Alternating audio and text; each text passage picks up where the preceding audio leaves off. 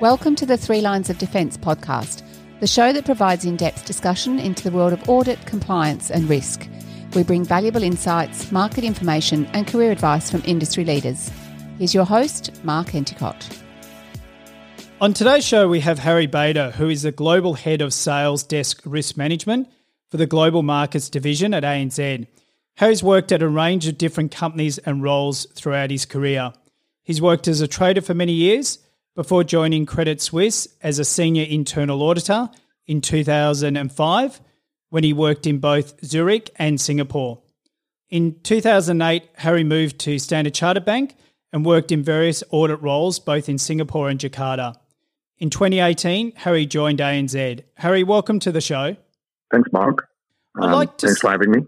No problems. I'd like to start off with your early life. Can you give me a little bit more details about where you grew up?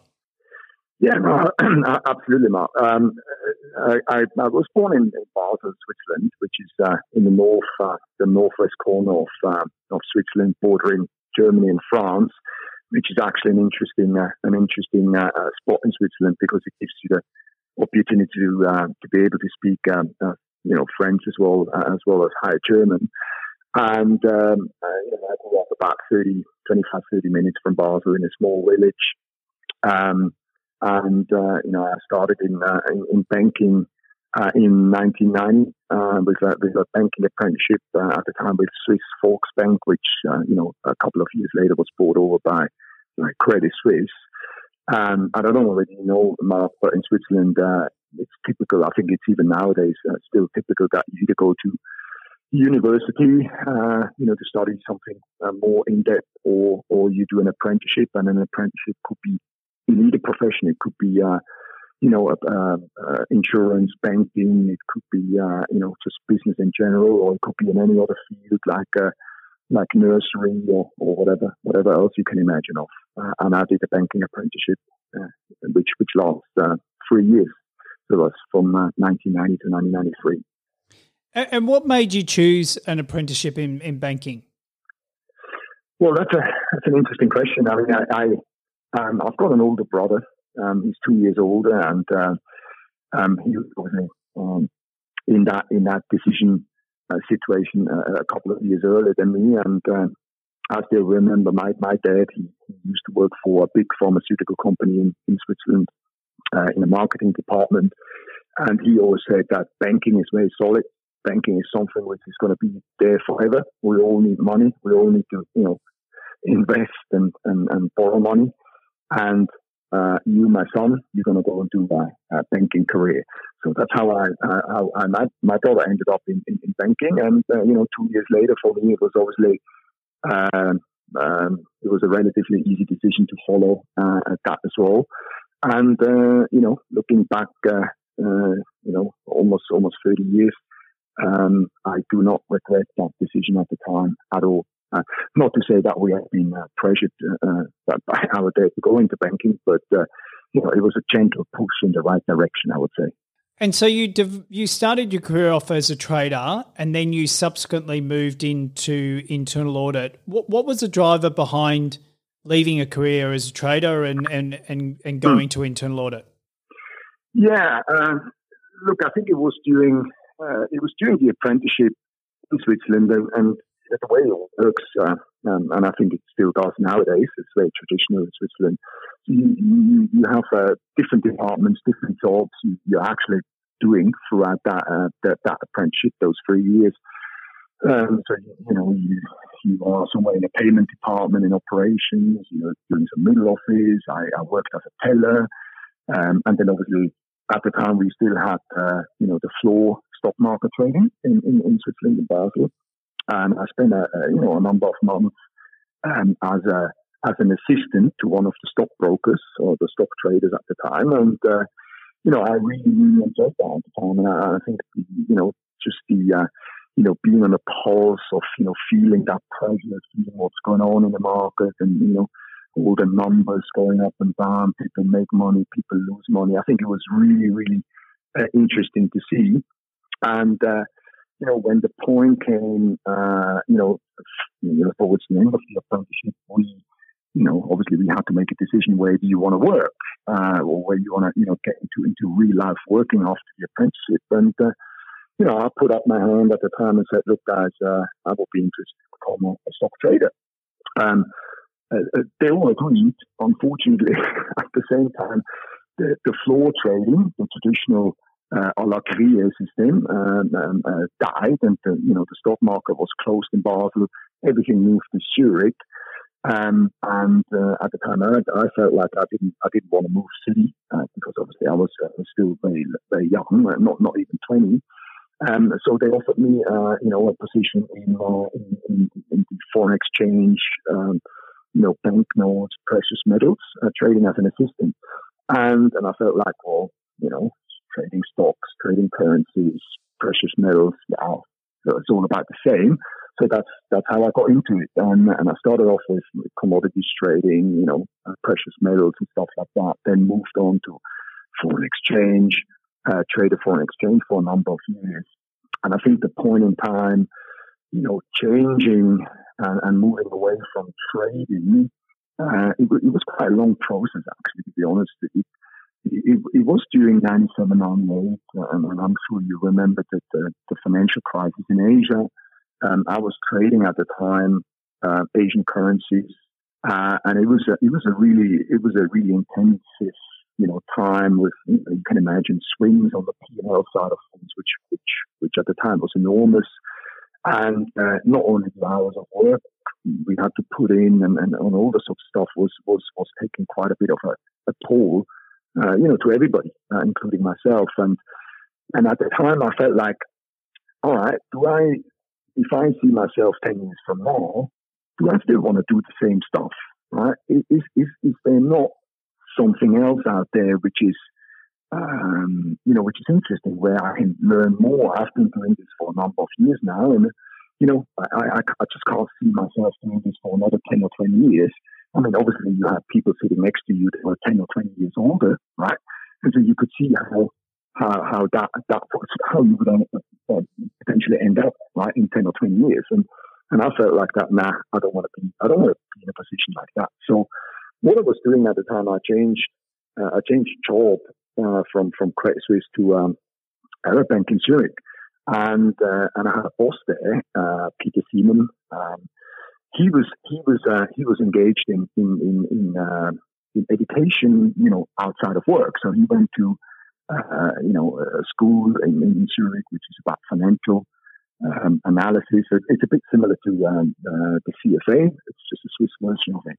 And he always told me about it and said, hey, you should do something outside. You should go and learn other stuff, right, so that you are prepared for the changing environment.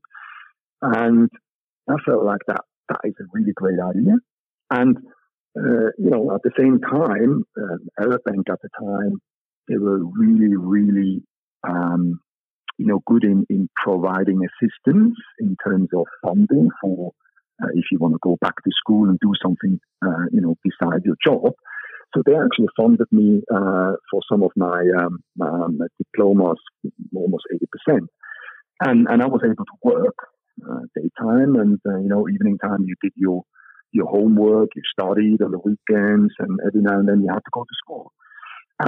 So that was a period from, if I remember correctly, from 99 to about 2003, where I actually worked as a trader and at the same time went back to school. And that phase in there, these 3-4 years, which kind of came out from the Asian financial crisis, going into the dot-com bubble burst, Enron in the US, and all the sorts of stuff, made me sit down in the early 2000s and say, like, I think I have to do something else. And the big question then was, what do you want to do? I think banking is definitely the area I want to stay in. I don't want to go outside of banking. But what within banking you can do. And that's how I came across, some of my colleagues, they worked in audit. And I started to ask questions. What are you guys, is there something you can learn? Is there something you can do? Is this interesting? And all this sort of stuff. That's how it started. And over a short period of time, I then got into touch again with my old employer, Credit Suisse. Of course, I still knew some people there, and engaged with them and said, oh, you guys you're looking for someone on the investment banking side, someone with front office experience, someone who knows, how everything works from a front office perspective. So here I am, I'm your guy. So that's how I ended up in Credit Suisse in 2005 and took on the role as an internal auditor for the investment bank at the time. It was still Credit Suisse First Boston. And, it was amazing. The change from front office to audit, it wasn't easy. I had a lot of difficulty, but it was a change which then actually took place. And what made you move from Zurich to Singapore? Was that an internal move with Credit Suisse? So Credit Suisse, I don't know whether they still do that nowadays. Anyway, we can't get on a flight at the moment because of COVID-19. But at the time, Credit Suisse was really good in providing what we call a stage or a 6-month assignment, overseas assignment. And at the time, you could choose where you want to go. So Credit Suisse had, the big centers, of course, Singapore, Hong Kong, London, and New York. And I remember for me, at the time, my boss said that, it's obvious you have to go to London or New York because investment banking, this is where you need to be. And that was scheduled. It was supposed to happen early 2007. So usually they said that, you started in 2005, so you need to do a bit of work about 2 years before you actually can travel and do a 6-month assignment. So I was scheduled to go either New York or London. And I still remember it's just before Christmas on 2006. My boss called me in and said, "Hey, we've got a problem." I said, "Okay, where's the problem?" We need someone in Singapore. They don't have enough people. They don't have the skill set. We need someone there who can help them to do what they're supposed to do. And Singapore, okay, where is Singapore? So I checked the map. That's a small little island here, Southeast Asia. And I said, why not? I've never been to Singapore, and you guys need someone to help. I'm more than happy. 6 months, no problem at all. Let's do it. So that's how I ended up in Singapore in early 2007. I came down here, and I still remember Singapore. The first thing that reminded me of getting out of it is how hot and humid it is. I thought you were going to say that day when I arrived. Yeah, I won't forget that day when I arrived, and I didn't have any money in my pocket. I forgot to take some Singapore dollars back in Switzerland, so I had to get off the car into Far East, next to the Hyatt there, the shopping mall, to get some money. And I got out of the car, and my specs, I couldn't see anything anymore because it was completely foggy. Right? But anyway, so here I was in Singapore and started to work. We had a few colleagues from Switzerland as well. Very good mix of people, from across the region. It was really interesting, and it was the first time for me to kind of work outside of Switzerland and work in an extremely diverse environment, and of course everything English, and far away from the head office. So that was very interesting. And 2 months, I think 2 months in the assignment out of the 6. At the time, my boss came and said, "Hey, do you want to stay forever?" I'm like, well, we have a 6-month assignment, so staying forever is probably not an option, and I don't think that the people in headquarters would like it, right? So I said, okay, I can think about it, but you need to make a call to the headquarters and provide them with your grand idea of potentially asking me to stay here for forever, right? And long story short, I ended up in Singapore. I went back to Switzerland for 2-3 months, or 2 months or something, to clear out my apartment at the time, sell most of my stuff I had at home, and move back to Singapore for good. Has there been a particular person that's been a key mentor for you, and if so, what do you feel that person's done from a both career and leadership point of view? Yeah, no, I think along the way, you can imagine, right? 2020, 1990, that's 30 years. Oh my God, I can't believe I'm so old. But but yeah, now in 30 years, you obviously come across a lot of people in various different settings, and I think I had a, maybe mentor is the wrong word in my case, but it was more like maybe at the time when you start, it was your line manager, it was your boss, but actually became over time your friend, and it's not that kind of boss relationship anymore, right? And I think that's when, in particular on the front office side of things, I think hierarchy is less important, right? Because obviously, you're a trader or you're sales, you're supposed to make money, and everything is a bit more relaxed. I think, let's say, in different areas of the bank where it's maybe a little bit more hierarchical, right? Which is fine, right? So it depends on the situation. But I would say definitely my boss or my line manager at the time, and my very, very good friend, Peter Seaman in Arab Bank, he was key, in my opinion, to where I am today. Because if he wouldn't have told me at the time about, going back to school, use your brain, don't just do FX trading, don't just be a trader, be more than that. And of course, Arab Bank at the time supporting me financially and going back to school.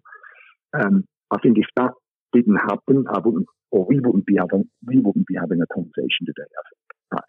So that was really, in my opinion, it was crucial in my career from a if you use the word mentor.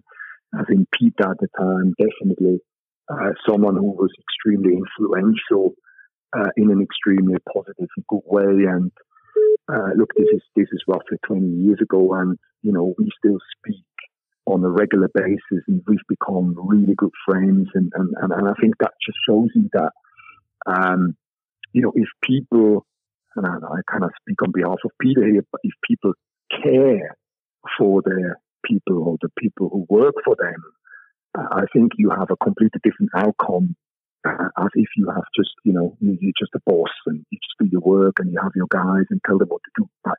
So that is something I think which I learned very, very early on, that relationship, that working together, that collaboration is extremely important.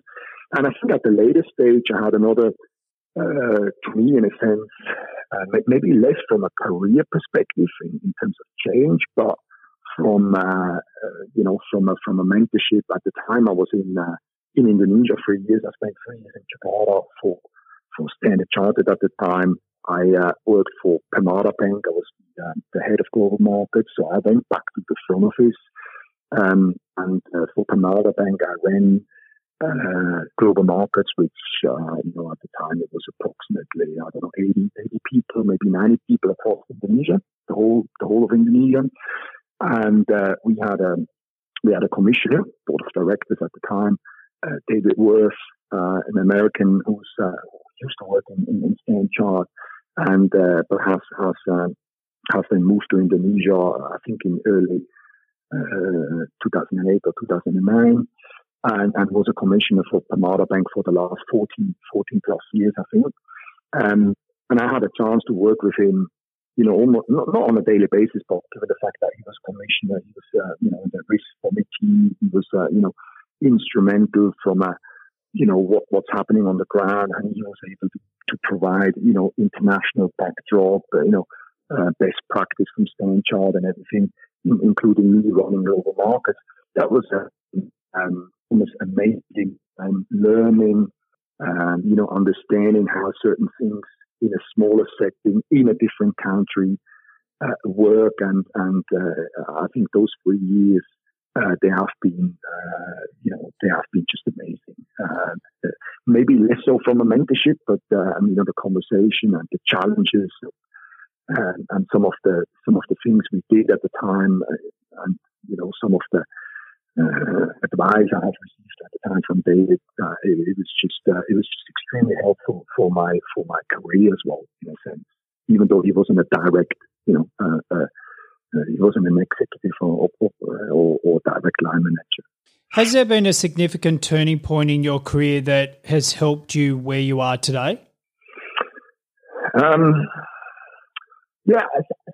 think definitely. If I look back, I mentioned earlier, at the time when I was in Aerobank, I went back to school and then subsequently moved into audit. I think that was an extremely important, change, and I think that really changed my career in a very, very major way. I think going from, if you look at it, going from a front office role, from a hardcore, trading role, proprietary trading, foreign exchange in the 90s, going into a third line audit role, a complete opposite of the spectrum. I think that was just enlightening to me. And I mentioned it earlier. There were challenges. There were situations where you sit there and you think like, no, I can't believe that.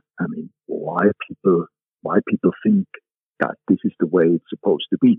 But, that was just from my experience as a trader, then looking at the way the front office does business from a third line perspective. So more from a controls, risk perspective, from a regulatory perspective as well, requirements, policies, procedures, and all this sort of stuff. And that was a real turning point. And I think it at the end of the day, when I look back, and it's now roughly 15 years ago, and I've done, many different roles in between those 15 years. But that was the key moment in time where I said that whatever I did before going back to school and, giving away my holiday for study for exams and stuff like that, it was worth it.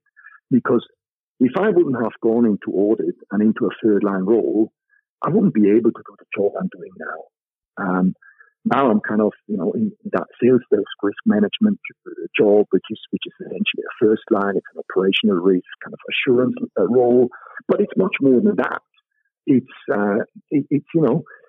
not only just purely operational risk, but it goes left, right, center, and in particular at the moment with you can imagine COVID-19 and BCP and all the sorts of stuff, the role has become extremely interesting. It was interesting before, but it's become even more interesting because the scope has expanded dramatically.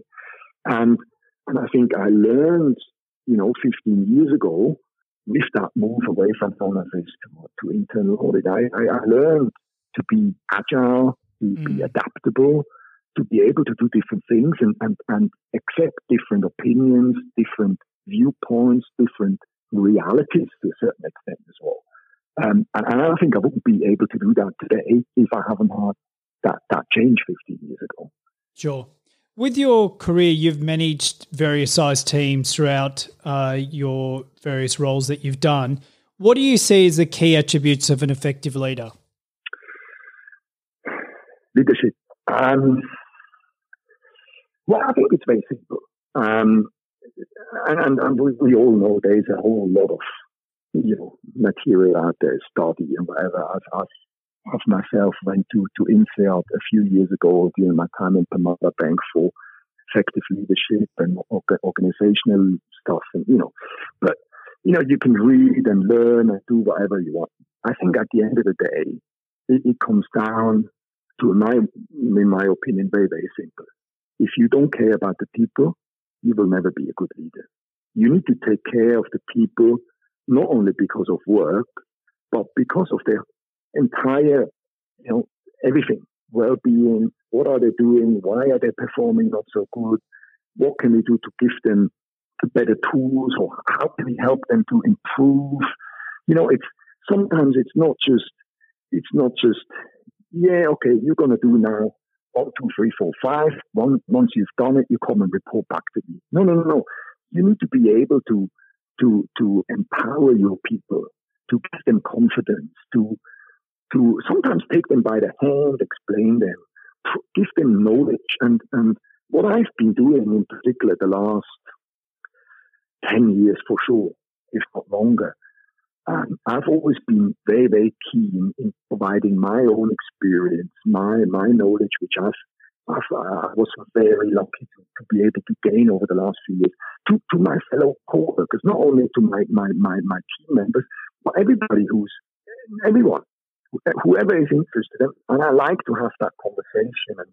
And I think this is really where I think when people realize that someone cares, I think that's when they start to say that, yeah, okay, maybe I don't 100% agree, but he, the person cares. I will follow, or I will challenge, or I will maybe I have a different opinion, or maybe we can find another compromise, or whatever it is, right? But if people realize that you don't care, people will never follow you. Correct. So I think it's really simple at the end of the day, and I think in that whole process, you have to be really authentic. I think you cannot be. I think you cannot stand in front of people and say something and then do something else. I think that for me it comes down to those two things. I think it's very simple. In your current role, you're doing a global role. What are some of the key challenges in covering a global role as you're doing?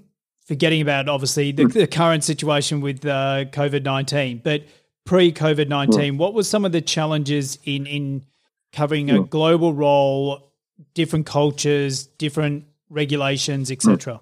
It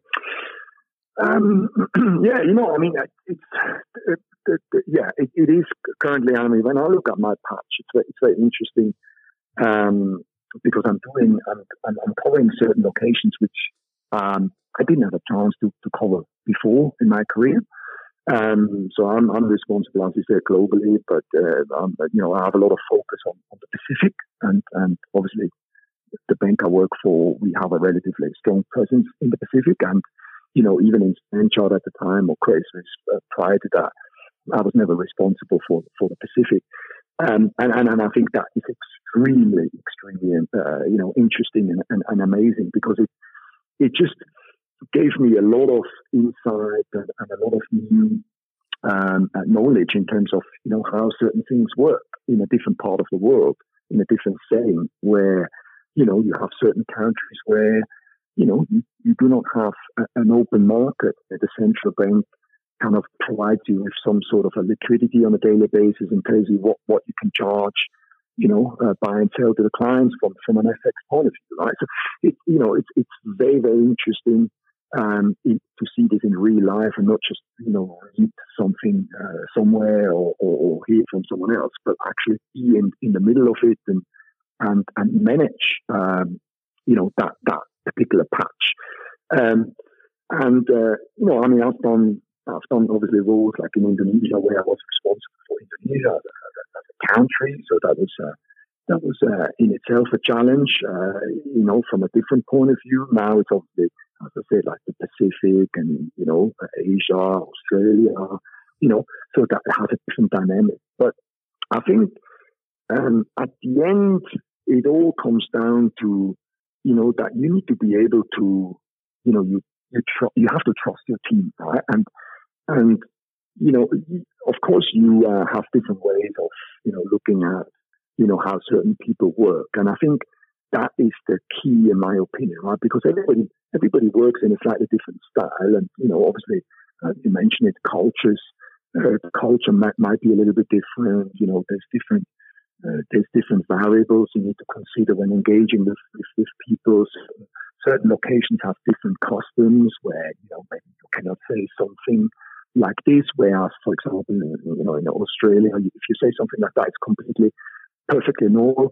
So these are the things you need to be aware of, those nuances, and you need to be open to it, and you need to be able to accept it. And a lot of that is engagement with the people, and talking about things. How do you guys do this in your country? What are some of the challenges? What are some of the things you need to be aware of? This is the way with kind of being interested, ask questions, try to understand as much as possible, even though if you're maybe not able to travel to the country. Of course, travel to go to the location, see the people face to face, of course, that tremendously helps in understanding. But, as we both know at the moment, that's unfortunately not possible. But then you need to find another way of how you do it. And I think trying to understand the other person is a big help. And accepting each other, accepting the different viewpoints and the different customs is very important. So you do not always need to agree. No, why should you, right? Different opinions are very, very important because this is how we all get better. If you have different viewpoints and different opinions, and maybe you're right here, but maybe you're wrong there. Oh, you haven't thought about X, Y, and Z. This is the kind of stuff we all, as a team, we all get better and we're able to perform better. But, let me say this. In all these years, and I've as we talked about, I've worked in Switzerland, Singapore, Indonesia. The last 2 years I spent in Hong Kong. I just came back actually end of the year, 2019, to Singapore. And in all these countries I've worked, regardless of what your religion is, regardless of what your background is, regardless of how rich or how poor you are or whatever, people, in my opinion, tend to respond to very, very similar, needs. We all, at the end of the day, we all want the same.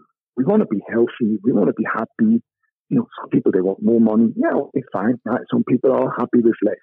Right? So just to be able to sustain our life and pay the bills and all those sorts of stuff. But regardless of where you are and what you believe, I have seen that people tend to be the same in 99% of the cases. And, I'll give you an example in particular with Indonesia. When I went to Indonesia, or before I went to Indonesia, a lot of people, back home, for example, in Switzerland, they were telling me that, Indonesia, you have to be a little bit careful, right? Because it's a bit dangerous. That is because they don't know, because they've never been there. They've never learned about it. They've never seen it, right? And I understand they have some reservations here and there. I can understand. But I can tell you, in the 3 years I've spent there, I've traveled a lot around the country. I've seen a lot, from the different islands, visiting customers, go and take a look at their plantation, nutmeg plantation, and how you actually, get the nutmeg prepared and, all the sorts of stuff there. Or mills, flour mills in Sumatra and stuff like that. And I've never encountered anything dangerous, nothing at all. And I can tell you the people are the friendliest people in the world.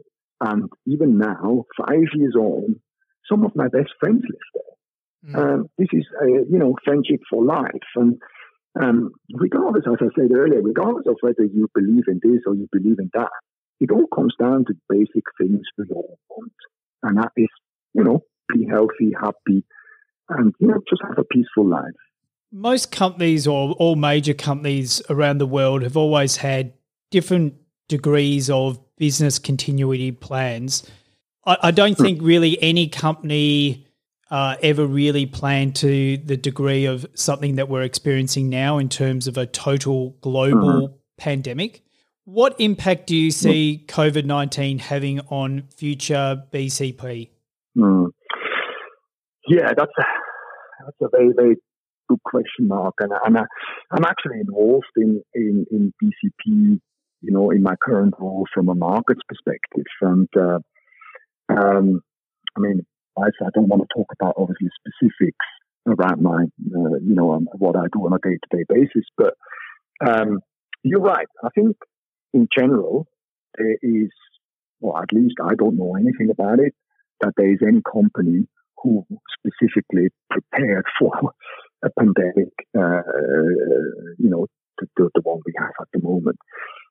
Definitely, I can say that, when speaking to some of my colleagues in other banks, definitely, in particular in Asia, Singapore, Hong Kong, there's been a thought around, obviously, from the experience from SARS, but that at the time was very, very local, and obviously it didn't become a pandemic. We know that, but it was always a thought on the side. BCP, as I can see, was always okay, let's say Japan, we have a major earthquake. What about if we can't go to the office? Or we have some electricity downtime or some or a terrorism attack. Disaster. So it was all, exactly, or attack or war or something like that. It was never really thought. And I don't think you can blame people, right? Because this is really the first time in 100 years, right, since the Spanish flu that we have something like this. And I think it's going to change, in my opinion, and it already has. But it's going to change even more in the future, the way we look at BCP. And to my mind, there's a lot of things which kind of come through, right? It's not only, you have a BCP side. What are you doing with that BCP side? Do we need to have a BCP side the way it is? Does it need to be in the same city? Does it have to be somewhere else? But what about if you can't travel? The problem we have now, right? What about if we have different locations where we can, so from a global market perspective, right, from a risk perspective, you would typically transfer your risk, along the sun, right? So you move it from, Tokyo, Hong Kong, Singapore, London, New York, and then it comes back, right? But what about if you have 3 or 4 or 5 of these locations, they're all gone down? Where do you manage your risk? Well, then it kind of comes to, we need to have people working from home.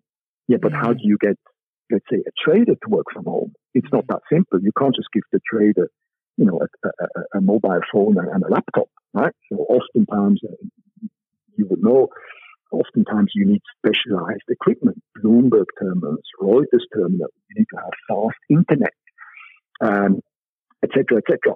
So these are major questions, which then kind of, once you start thinking about it, they then can automatically go into the risk conversation where you start to think about, okay, hold on.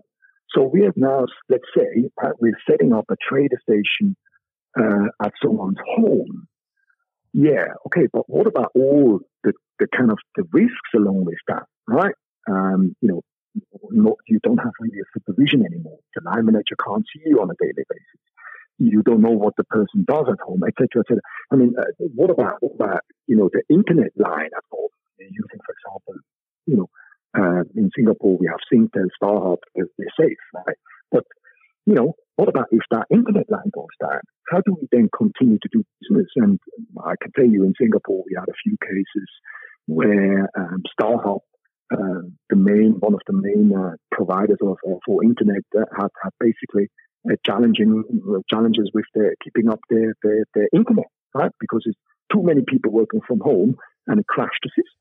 Well, I think that's been a global problem, hasn't it? I mean, we've experienced the same thing in Australia. Absolutely. And those are the things you then start to think about. And in the past, as you said, right, in the past, when we looked at BCP, you would have never asked those kind of questions, right? You wouldn't have asked the question, all right, what about if we send someone home? What do we need to think about? And then automatically for me is then, of course, when you look at the 3 lines of defense as well, it's like, okay, you need to be able to engage your colleagues in the second line, maybe even in the third line, because, obviously the second line will help you in terms of, from a regulatory perspective, compliance, maybe even some legal questions you may or may not have, right? And I'm pretty sure the third line will be very interested in the future to do potentially audits on your actual BCP arrangements and even potentially when you went live. So it's the kind of stuff you then sit down and think about, all right, I need to engage my colleagues there. And you know how it is in a normal environment, pre-COVID-19, sometimes things are not that fast, right? Because people have different priorities, competing priorities, different topics they need to work on.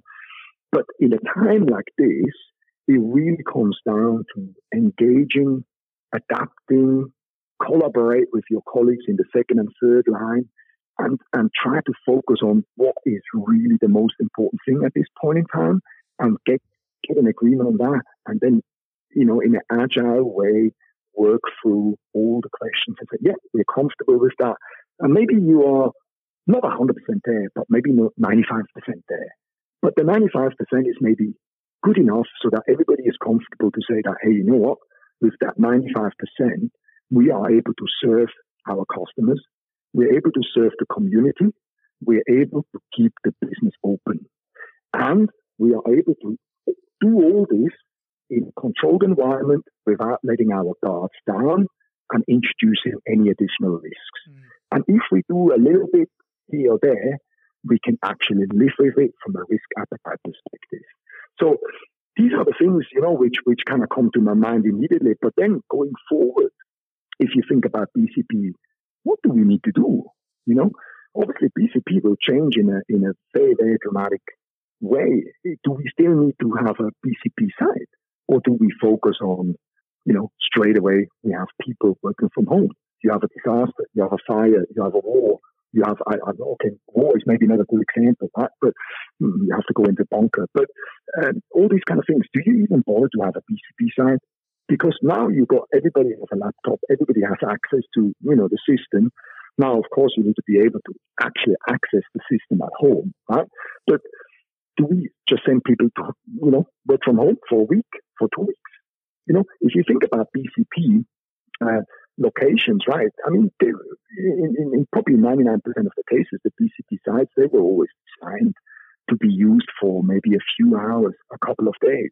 But here, we're talking about, Singapore, I can tell you, we've been on the lockdown for a month, and it's only now slowly starting to get a little bit better. But we call it circuit breaker here in Singapore, but officially that ends on the 1st of June. So you have a lot of people working from home for weeks and weeks and weeks, right? So that will change in a very, very dramatic way. I think also not only the BCP aspect, but also the kind of, obviously the BAU environment, right? Do you have 100% staff working in the office? Do you want to introduce more hot desks? Do you reduce certain things? All those sorts of questions come to my mind, right? So it's going to be very interesting going forward. We could do a whole podcast on this, Harry. Half a year from now, I think. Tell me just briefly, what's some of your passions outside of work? A lot of things. I do a lot of sports. You must be a good skier. Sorry? You must be a good snow skier. Well, in Switzerland, let me tell you this, we are all born with skis. Correct. All right. So yeah, I do ski, but to be honest, I haven't been skiing in the last few years because it doesn't, I'm not going often back to Switzerland. I'm in a very, very fortunate position where my parents and my siblings as well, to a certain extent, they love to come to Asia. My parents visit me every year for 2 months in January and February. They escape the cold weather in Switzerland. So, they're here in Singapore and they enjoy that. And, then for me, there's less of a need to go back. So I haven't been skiing in a while, but skiing is a bit like driving a bicycle, right? So it doesn't matter you haven't done it for 10 years. The first time you get on it, it all comes back. One of my favorite ski places is Andermatt. Yeah, absolutely. I mean, there's many, many great places. To be honest, I have never been skiing in Asia. You need to go to Japan. You need to go to Niseko, and Japan's got fantastic skiing.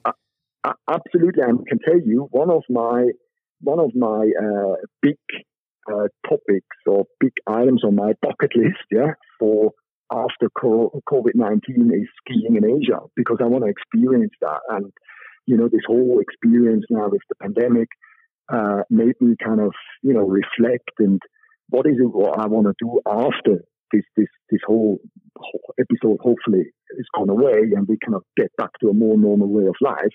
And definitely skiing it could be Korea, it could be Japan. And I know in Australia, I think there's one mountain with some snow as well, so maybe I can do that as well. I wouldn't put Australia up there in global ski standards, to be honest, Harry, but plenty of other good places outside of Australia, I think. Yeah, no, absolutely. But look, I think it's whether it's sport or any other hobbies. But I think it's very, very important that you, in particular now with, obviously the life we have at the moment, it's very, very important that you have something outside of work which gives you, some sort of a balance. It gives you some sort of an opportunity to shut down and do something completely different. And in my way of doing that is running. I've been when I was a bit younger, which is not too long ago. I used to run marathons, half marathons. I moved then into different kind of sports. I tried this and that. But running is still a very, very big passion, and in particular now, in these times where obviously we're kind of under a lockdown, we are not supposed to go outside, but you can still do running. So actually, I do that on a daily basis, and that gives me a fantastic 1 hour or so to go outside, enjoy nature. Not so many people at the moment outside, which is great as well. But it gives me a possibility to completely shut down my brain for an hour and don't think about anything. It's I guess for other people that is maybe yoga or meditation or whatever it is. But in my way, or for me, my way of shutting down and do that, getting the balance is running. I love running. We've talked about this on many podcasts before. I find what running can do to your brain after a tough day, and can totally reboot your brain and bring out the endorphins. And I also like doing marathons, so I fully hear you, Harry. I think running's a fantastic way of managing stress, and it's a form of mindfulness, really. And a lot of people probably don't realise that, but running can be a form of mindfulness when you do it. Yeah, and you can do it. You can do it anywhere.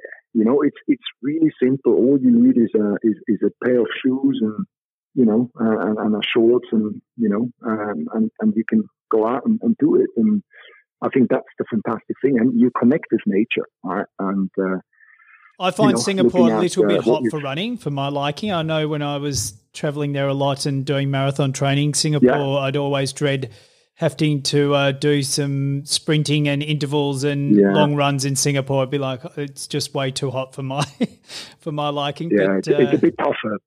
Yeah. It means that you can perform anywhere in the world, Harry. Yeah, exactly.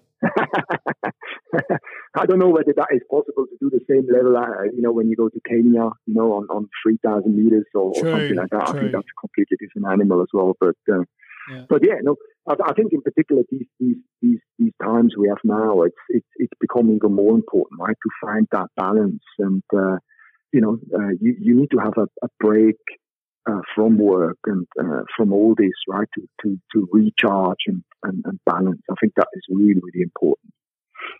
Harry, thank you so much for providing a very insightful view of your career journey, about leadership, mentoring, and really sharing your thoughts around the impact of COVID-19 on BCP and what does that look like going forward. I really appreciate your time today. No, thanks a lot, Mark. Fantastic. I'm happy to share a little bit from my view as well. Great. Thanks, Harry. Thank you, Mark. Stay safe. Same to you. Thanks for listening to the show. We encourage you to subscribe and feel free to share, rate us and leave a review. If there's anything you'd specifically like us to cover, email us at markenticott@bowenpartners.com. Thank you.